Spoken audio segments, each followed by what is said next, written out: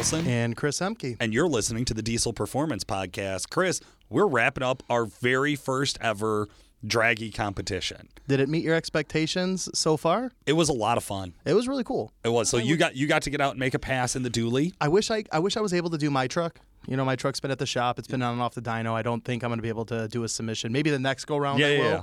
But the dually was a lot of fun, you know, hauling around 9,000 plus pounds on the road in Mexico. It did was a lot of so fun. much better than the Denali. Yeah. I took the 2020 Denali out with our shop tech DJ and had him do a run yesterday. And man, that 10-speed trans just did not like full throttle. You got to think about this, man. You know, the newer trucks and the technology, you know what? They're not designed for, you know, quarter mile or eighth mile times. Not at all. They are made for towing, keeping emissions happy, the overall operation of the engine. So that's where the added gears come from. When you think of fast shit, less gears. less gears. Yeah. So, you know, you have like the GM, like the Turbo 400s. There's only a couple gears. It's really common for like, you know, Duramax and even the Dodges, you know, to have a 47 or 48 behind it. Yep. They only have 4 gears. Well, even running So- eighth mile, you would expect to probably only get up to like, I don't know, maybe third gear and peel it out, maybe fourth gear, right, for your faster trucks out there. That truck's going through 6-7 gears. Yeah, that truck to get up to that normal is like, and the shifts were just, because we can't tune that 10-speed yet, so the shifts were dramatic. Yeah. I think is the nicest way I could phrase it. It was pretty brutal run. We'll get the times published. But you know what? was Trans still has only fun. been out a year. Yeah, You know? yeah, for sure, man. Yeah, listen, you know, I don't think we'll be having the same conversation 2 years down the road. No, It'll not be at all. interesting to I also see. think there were probably some options with like manual shifting and limiting the gear and things Yeah. like that. We didn't really play too much with. Listen, it's a 2020 Denali, right? Like it's not meant. It's a 4-door short, but like it's not. No. It's not for running as fast as we possibly could. What did the BMW do? BMW still holding steady. I got a 988 on record. That's impressive. But I published my 10-second run because I got a better video with it. You know what? I should do my TDI. Yeah. I should do Why that. not? I Throw it should in the bring that to dinosaur shop class tomorrow. Yeah. Yeah. I should do that. Maybe I can give your BMW a run for its money. Well, you could try, bro. It's fast. I'm just letting you It's know. fast. It's fast. It's fast. We'll see. It's technically Friday. We do have we do also have a couple other entries in the emissions equipped class. So we got Jamie Curley, who's running as Rip Montana. He has that LML twin turbo modified fuel system, built trans. The world's slowest twin turbo. Do you know LML. did you know he's been snowballing us? Really? So he went out, he made one pass. He did not even do a second run. He didn't like test how hard can I launch it. It's his first time ever loading and launching the truck. He came back. I got back into the car. We were out filming with him. I got back into the truck. I'm like, how'd it go? He's like, I don't know, man. It was like 977. So we've been telling everybody at the shop it's a 977. So I pulled a ran like 988. 19s. I ran a 988 in mine. Tim Mahoney ran his 2020 Ford with no tuning on it, and he ran like a 990. So we're like, oh, Jamie, we're all right on top of you, man. What the fuck? Dude, I actually watched the video because, you know, I just had him videotape. I didn't pay attention to it. So we had Justin publish the video the other day. I actually sat down and watched the video. That's snowballing son of a bitch. I actually had a 914. Wow. Not a wildly impressive time. Don't get me Yes. wrong. He didn't pull a 790 or something here. But still, it was clearly more than half a second better than he had told us. So that emissions equipped class, we're having some fun in it, right? Like I think there's going to be a few more guys jumping in. I do want to say thank you. We got a fey other submissions out there. Kelsey Epp has a submission in. Oh, badass. She's going to be running away with the Stealth Turbo class, I believe. And then, of course, we also have Moyer. He's in on the WC Fab Unlimited class at a Shorty Duramax. Dope run. You guys definitely got to jump on and check that one out. That's up on the podcast Facebook group. Okay. So make sure everybody jumps in and looks at it there. We're going to have all of the winners announced on today's episode. Right now, Chris and I are actually recording on Thursday, the day before the end of the month. So I'll be recording the piece about all of the winners here, and you guys will hear it right now. Duramax Tuner emissions equipped class. We have Rip Montana coming in at a 914. Rip Montana was out running his 2015 it's a GMC Sierra 2500. Now, this truck does have all of its emissions equipment intact, an Exergy Performance 10mm CP4, a DT 750 built transmission, a DT twin turbo LML kit, and a Fast 165 lift pump. So great job, Rip Montana, with your 2015 LML, taking that 914 for the win in the emissions equipped class. Over at the Exergy Unlimited class, we have a Blake Moyer coming in with a 761, coming in hot. He also took it with a Duramax 2500. Let's see, he has Exergy 100% SAC, 100% over injectors, WC Fab S400 kit, 12 millimeter pump, Air Dog, and it is swapped into a Silverado 1500. So this is your shorty Duramax coming out of a 2001. Great job. Really impressed. I know he's got that forced induction S472 8790 turbo. Way to kill it, Blake Moyer, and take that unlimited class with a 761 in your short bed Duramax. And then, of course, don't forget, we have our Stealth Turbo class. This is what I think is probably going to become the most competitive class in the field. Really proud of this one. Really excited for this one. Great job, Kelsey Epp, with an 825. Of course, Kelsey taking out her 2003 Duramax. You can find Miss Max on the Draggy app and follow all of her passes. She's got the intercooler, the intake, straight dual piped, pretty basic build, 600 horsepower tips, and a stock turbo. So just crushing it out there. Great job, Kelsey. Thank you to everybody who submitted a form, guys. We really appreciate it. Okay, so now that we're back, Nice. you guys have now heard who won each one of the classes. We've looked at this competition. We've talked about this every week on the show. Also, I have talked about this every single day this month, and we're going to try to make it better. We're going to try to improve our weak spots, right? This is our very first time trying it. Listen, guys, we just didn't get a ton of entries. Yeah. I know there's a lot of you that bought Draggies. I don't know, maybe you're waiting to make one more pass. Maybe you're still just playing with it. Or if it was like me, it takes like a solid few months for this to be embedded in my head for me to be like, so much. All right, I'm going to look at what a Draggy really is and try to get on this. So, I'm a later adopter, Paul. That's so true. That's so true. One of the problems I think we had is we stretched out the competition for an entire month. That was a misstep on my end. I thought it would give people a chance to submit multiple entries, realizing now that competitors don't want to show any sign of weakness or fault at all. People only want to submit their fastest possible run. So we're going to do the last week of every month. We're going to open up the Draggy competition. Okay. So the competition will be open for 1 week.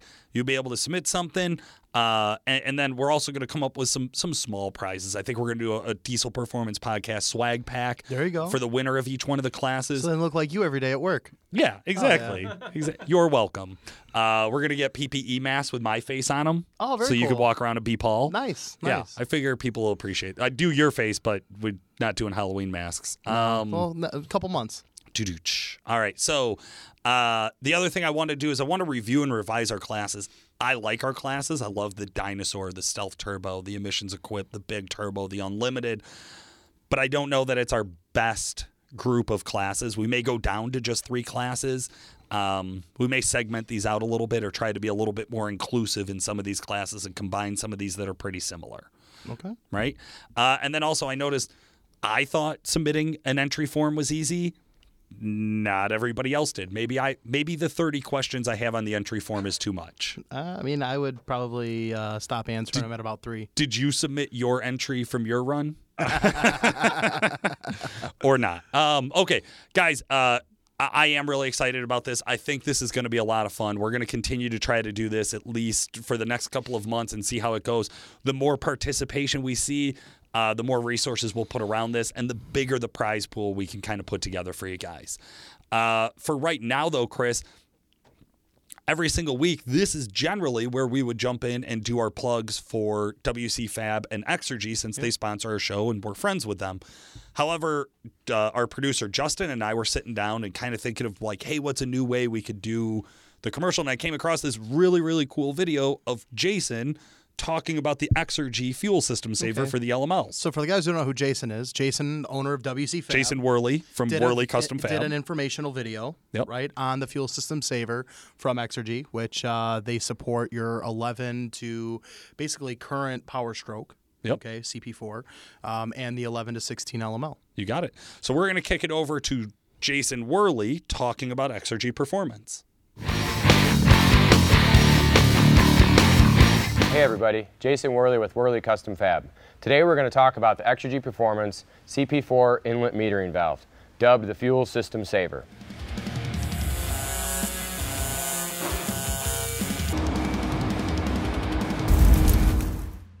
It's a well-known issue on the 2011-16 model LML Duramax that the factory CP4 high-pressure pump is problematic and failure-prone. Very little amounts of debris or water contamination into the fuel system can lead to very expensive pump failure, oftentimes requiring you to spend thousands of dollars in replacing the fuel injectors, fuel rails, and all of the lines and sensors involved in the high-pressure fuel system.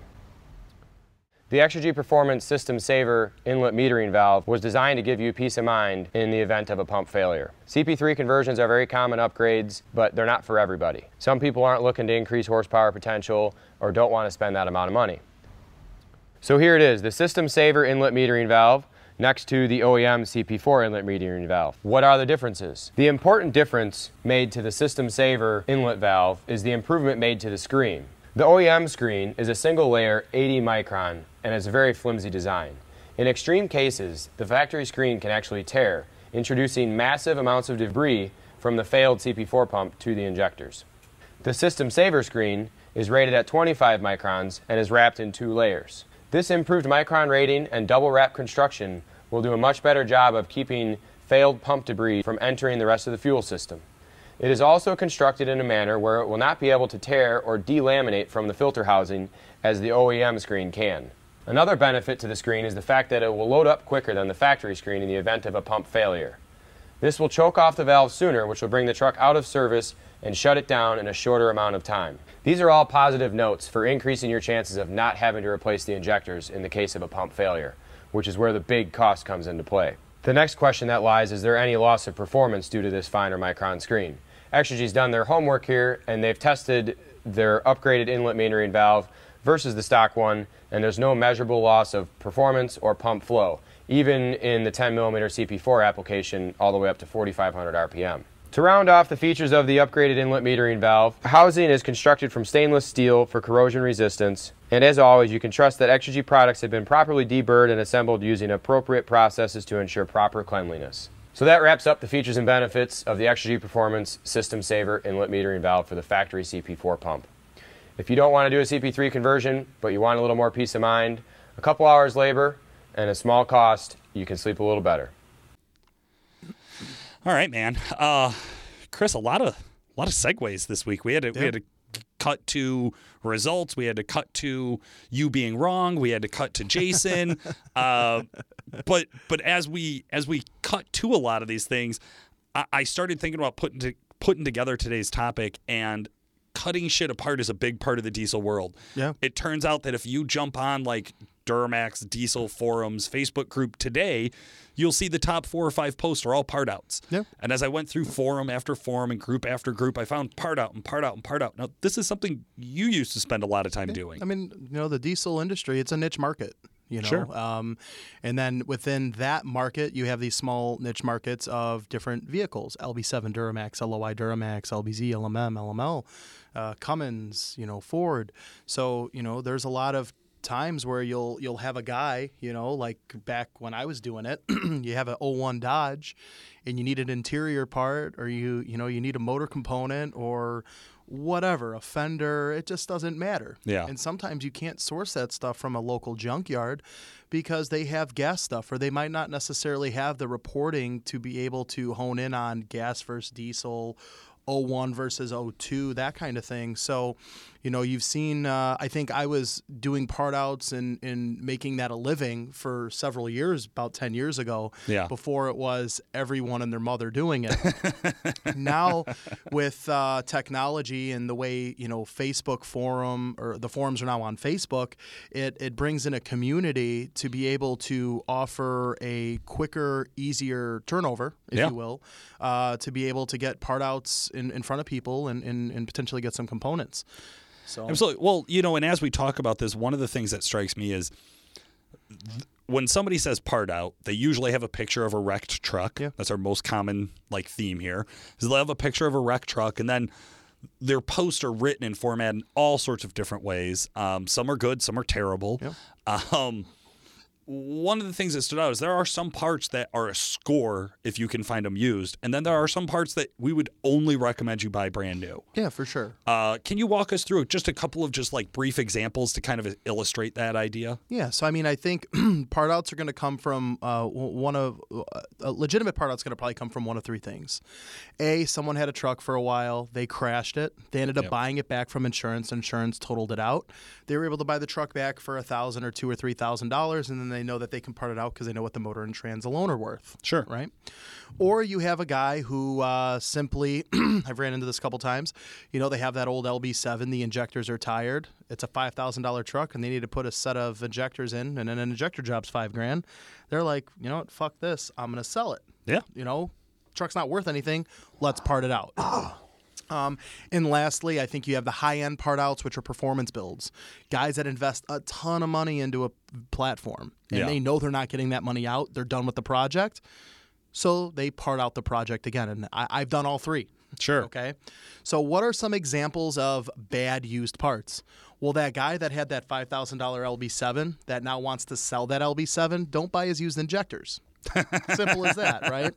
When you start looking at the high mileage stuff, don't look at buying a used turbocharger because you need a turbocharger, right? Don't buy used injectors or a used injection pump because you need a component to get your truck back up and running. Now, in a performance aspect where miles are documented, things like that, a little different of a story. But if you know you have a bad set of injectors and this guy's selling a used set of injectors, that's where I would be a little bit more cautious. Now, if the seller's on the up and up, they might have the injectors tested, flow rated from a company like Exergy. Sure. So it makes a little bit more sense. It gives you a little bit more of an ease, when you go into that purchase.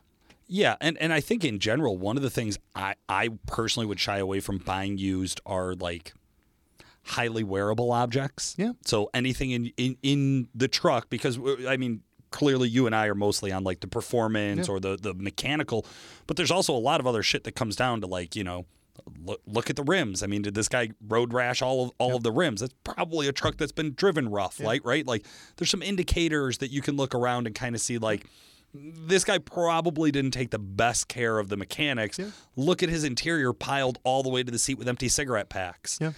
Shit like that. You kind of get an idea like, okay, these are some items that I might not want to buy used, or this might not be the right vendor I want to buy used parts from. Now, at the same time, buying a score like that truck for $5,000, right, or something similar, sure, where you're able to buy a fully dressed motor that's a core for like $1,500, and you're going to do a built motor in your truck, but you don't want to pull out the proper, your good running engine in the truck. Yeah. This is a score because then you're able to buy a truck that the injectors are bad. Those are cores for whatever new injectors you get. You have a core turbocharger depending on what you do with a turbocharger, and you have a block and head that you can send off to the machine shop. Right. So there's where I see a big value in doing a lot of the part outs. Engine aside, then you go into like, what's really popular for part outs is going to come into radiator, intercooler, some other mechanical components, but body components and interior components. Yeah. Beds, fenders, doors, some things that, like I go down south to buy certain parts. When I was buying and selling off of auctions, like insurance auctions, I would make sure to buy wrecked trucks from down south. Sure, because you're going to get a good fender. I'm going to make money on that. And I didn't care what the engine did. I cared about the body parts on those. Yep. So, it's being really creative on some of that stuff, and you start to find a lot of this. I always called it a side hustle, even though, for about 2 years, that was my main income. That's what I did. So you start to see a lot of guys, they're starting to take advantage of that because of social networking and how they're able to get in front of a bunch of people. That's right. Okay, so when you're buying parts, the other big part of this, you got to know what you want. You got to find the right guy. You got to find he's local. You got all these things that are going to come down to it. There's things that matter. Right? There's things that matter when I'm looking at it. And one of the things, like I said, is comes down to location. The condition of the truck, how many miles were on it. Is the original poster a dickhead? Like, I won't buy from a guy where half of his post is in all caps screaming at me what not to do. I get it. Selling things on Facebook can be annoying. It's not how you sell shit. You don't sell shit by screaming at people via text. Do not message me stupid questions. That's a guy I'm not buying anything from. Okay. I don't care what parts. I don't care what prices. I'm not dealing with that person. See, now, that's just me. For me, I think that kind of, it's all in translation. So You can text someone something very nice and it can come across very rude. I wouldn't be discouraged from the capitalization and things like that. I get discouraged in the first 2 messages in responses that I get back. Because if I ask a buying question and I get an ignorant response, there you go. Dildo. Done. I'm done. Fuck you. Like, I'm done. I'm not doing it. Now, at the same time, I've had posts where guys are like that. You go and you scroll through their Facebook, page. They seem like they're, somewhat of a decent, hit the comments. Hit the comments on their post. You'll usually see somebody else ask a question and get a feel for how did this person respond. And then usually I'll go into a message, and again, I have an idea or an expectation of how I want to be responded. As I sell stuff, if someone's asking me a question that's already been answered in the post, maybe they overlooked it. Okay, sure. I misread things and overlook things all the time. I'm half dyslexic. I get it. But if the second or third question is going to be the same way, like, dude, seriously, now you're a time waster. That's when time is money. Your time's worth something, but my time is worth something. Stop wasting it. Yeah. Yeah, it's there's definitely that balance. There's definitely a lot of is this still available, which is your Facebook default message for everything that's for sale. Yep. So you're going to get a ton of those. And yeah, let's talk about being a seller, right? So there's a difference in negotiating when you're the buyer and the seller. Absolutely. When I'm the buyer, personally, I will not ask a price-based question. I will not ask a negotiating price question via text message or via messenger. I will only negotiate price in person. I now have made that seller commit their time to me. I hopefully have had that seller push off other sales. When I show up, I'm talking about how they're going to spend the money so that they're thinking about how much they want this money and how little they want this part. So I'll talk about the problems they had with the truck. I'll talk about why they're getting rid of the truck. I'll ask them what are they going to do with the money once they get all of this together. Get them excited thinking about the future and thinking about how much they don't want this shit. Then I'll whack them with a lowball offer. Okay. That's just me. So you're still wasting their time. I like it. Well, listen, like a lowball offer, I think that's a big question. Like, do I walk in and offer somebody 50%? Yeah. No, I won't go and I'm not even going to go look at a part if I think that they have double market price on it. Yeah. I'm not that's I'm not going to waste my time, right? And I'm also not going to show up and say, hey, you have this up for market price, but I'm trying to fuck you, so I'm going to offer you half. Mm-hmm. I'm not interested in wasting time, right? To me, a lowball offer's usually around 10 to 20% less than asking price. Okay. Where are you at on this? How do you approach negotiating as a buyer? I mean, for myself, it depends because I do a lot of buying on used stuff from guys that are, halfway across the country where I'm not going to go in person. Sure. A lot of the used stuff that I buy, it's very niche market, whether it's the boating stuff or like when I had the car and I was buying stuff with the car and how I would go about it is you ask educated questions, based on what I'm looking for, what I want, how long have you had it? Did it work prior? Can you get me some better photos of this component? I have money in PayPal. I'm willing to work a deal. Usually that gains a little bit of motivation for them to get me the info I need. And then from there, I'll make an offer. Hey, this is what I need. I want this. I'll do it for this price shipped. Here's my zip code. Let me know if it works. Yeah. And I'll leave it up to them. It's in their hands. Okay. I myself, I try to do some research and become more of that educated consumer on what something is worth prior. For an example, if someone is selling we'll just go with a turbo, right? Because that's easy, right? I know what a brand new turbo costs. I know what a brand new high performance turbo costs. And if they're trying to sell a used turbo for just a couple $100 less, I'm not even going to get into a negotiation because they are so far-fetched from reality on what that component's worth. Yeah. Right? So I want to be educated, right? Now, from the seller's point of view, let's dive into that because that segues really nicely. Sure. When I was doing all my part outs, I would have a pen and paper and I would write each individual part that I knew was worth something on that vehicle. And I would put a dollar next to it of what I thought it was worth at fair market value. This could be from other part outs that I saw. You can't price a single part more than what the actual vehicle is worth in most scenarios, right? You see these guys trying to sell an engine for $5,000. Well, the truck's worth $5,000. So, but there are certain situations where that is realistic at the same time. Sure. So, you try to become one with knowing what your value of the components are. And as these guys are parting out their vehicles, they also have a dollar amount that they need to get out of it to make the part out worth their while. Yeah. Plus their time of taking things apart. It's America, right?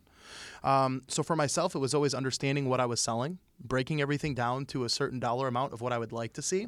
And then I actually planned more, and I did plan for someone like you to lowball me. Yeah. So I had $1 of what I was asking, and then I had next to it what I would take. Right. And I would never tell the buyer, hey, I'll just do this, buy it now. No. But I also had to prepare myself, because what do you do for the guy that wants to buy 4 or 5 parts? You got to give them a gimme. You got to give them a, hey, you they buy want all a deal. This, right? Yeah. I want to deal because I want those many parts gone. Sure. So, it's And the just, less buyers you can deal with, the faster you're getting your money back. Yeah.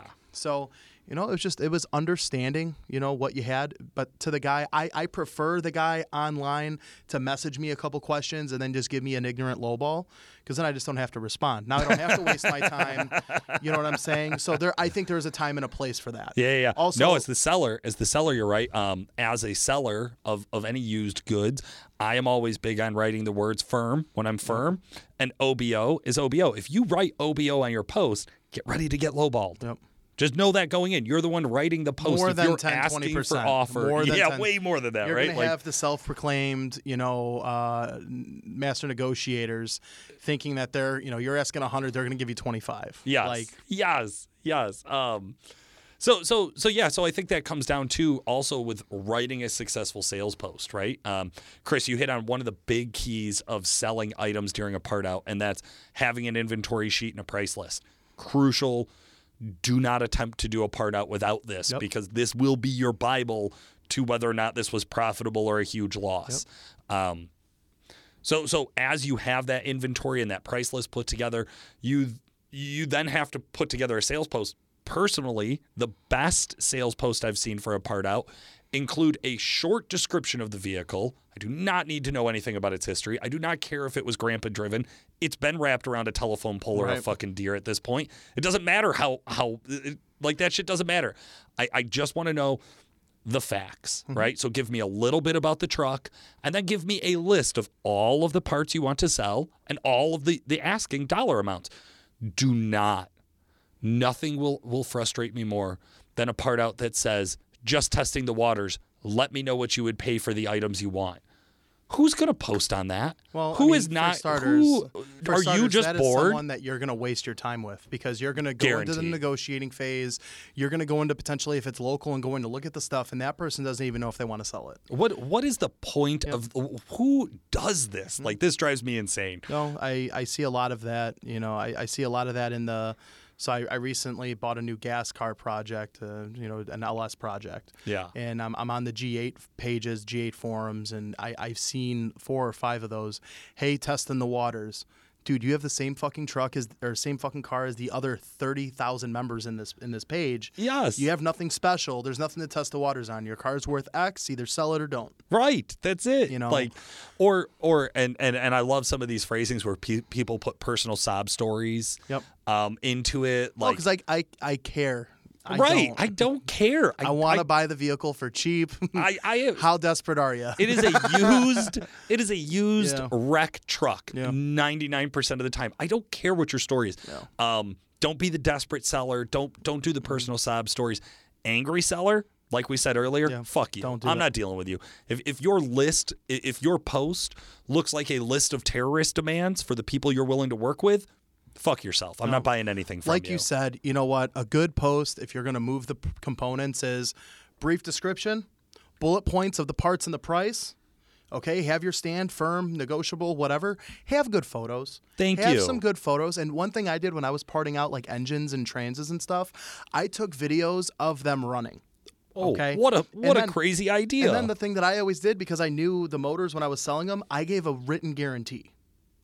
I did go that far. What is that worth? I mean, it was always worth. Just if 22-year-old Chris Emke wrote down on a piece of paper, I guarantee this engine will start. Or give you the money back. Oh, really? Oh, yeah. Oh, shit. And I would always get $500 to $800 more per motor because of it. Yeah. For market value. But I knew that market. Right. I knew that market like the back of my hand. And I'd have guys drive hours to come pick up engines. But I mean, it was signed. It was signed. It was dated. It was dated. But I never had any issues with that stuff. Yeah. But I also knew what I was selling ahead of time. Right. I would never give a guarantee to. Oh, I bought a wrecked truck, never heard it run. Yeah, I'll guarantee you. Oh no, no. But, well, as a buyer too, you got to be cautious of that, because a written guarantee from some asshole in his garage Doesn't that's mean 22 years old Yeah. doesn't matter if that 22-year-old takes the cash you gave him and runs out and buys a fucking jet ski and doesn't have any cash for you to there's no assets to recover, right? So just be smart. Be smart about it. Cross your T's, dot your I's. Make sure you know what you're giving. In exchange. Money for your parts. And be very clear on the components. If you're going to be the seller, one thing that I've been doing recently too is I'm going on different odds and ends forums for projects that I have going on. They'll have really good photos of an exterior of something, but they don't have engine bay shots or interior bay shots. So then it's hey, I'm interested. Can you send me more photos?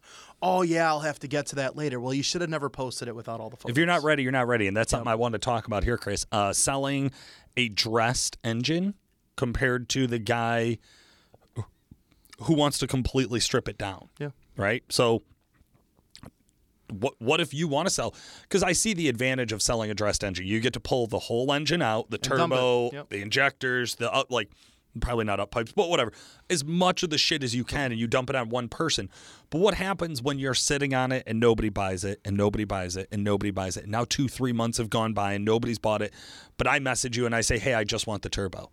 Do you now go out and pull the turbo off? Because now it's not a fully dressed engine. Now you couldn't sell it for a price with a turbo. So now you've taken the turbo off.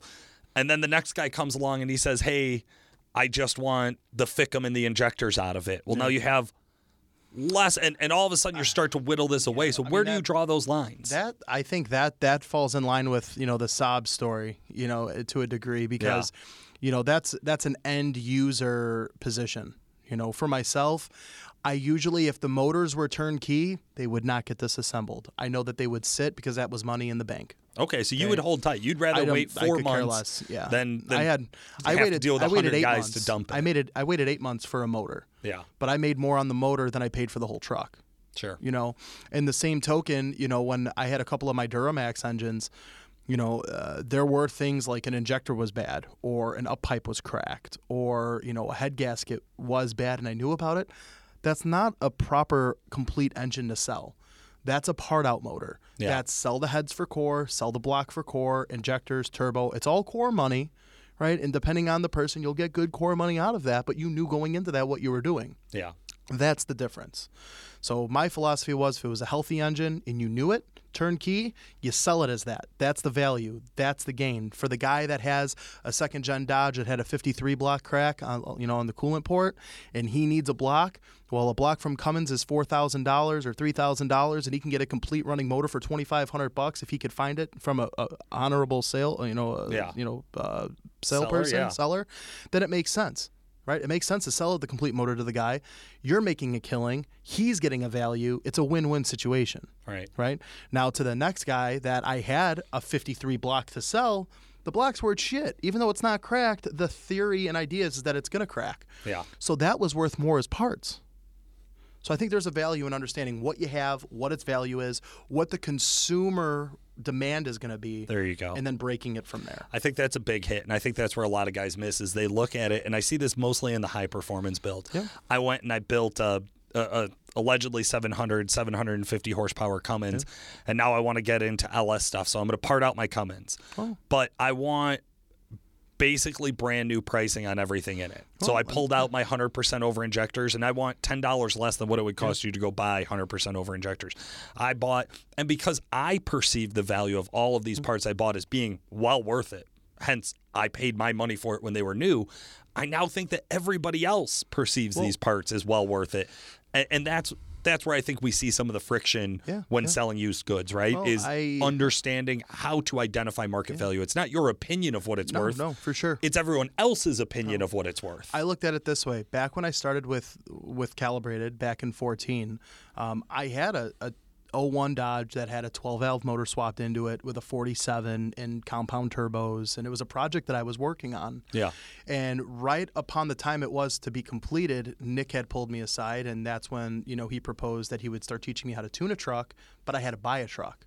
Well, you don't tune a 12-valve, right? So that truck and that platform was not worth it for me. Sure. So I was faced with either A, keep the truck, B, try to sell the truck as a whole, which you're not going to get out of it, what I had into it. Right. Or and I needed money quick. I was fast acting at the time. And I ended up finding a truck online that was within a price range that could be afforded if I got rid of my old white truck. So I put everything up for sale, and I did 30% under market value on what it was, and everything had barely any runtime. And because of the position of how I put myself in on that, I had everything sold in a week and a half. Yeah. The roller included. Right? So it's understanding. So to your point, yeah, I mean, if a new set of 100 over injectors are $4,000 and you're going to try to get, $3,800 for them, I'm going to pay $200 more to go get a brand new set. I'm not saving $200. Now at the same time, if I'm looking for 100 over injectors and you're willing to sell them for $3,000 and $4,000 is new, I'm saving $1,000 and you have paperwork and proof. Now we're talking. Yeah. And I think there's a lot to be said about that. Now let's talk about a different high-demand product. I want to go buy a twin turbo kit. Well, the fabricator I want to go through is a month and a half to 2 months out. I want the kit now, and I find a kit online. And that guy's selling the kit, and it's maybe not exactly retail, but it's close. But I can get the kit now and not wait a month or two. Well, there's a value then. There's a value. Again, supply and demand. Right. And, what you see in the stores and what you see, for new products holds true in the used market depending on the components. But again, you got to know what you're looking for. You got to know what you're selling. So. Absolutely. Guys, I think this has been one of our rare episodes where we're actually giving really solid consumer advice. This has been fun. Yeah, absolutely. Don't forget, enter the Dragy competition next month. We're going to be running it the last week of August. Check out WC Fab and Exergy Performance. And, of course, you can always reach Chris over at Duramax Tuner and Calibrated Power. And if you need to get a hold of me, go ahead and shoot us a Facebook message. For today, this has been Paul Wilson. And Chris Emke. Thanks for listening. You think of fast shit? Fast shit?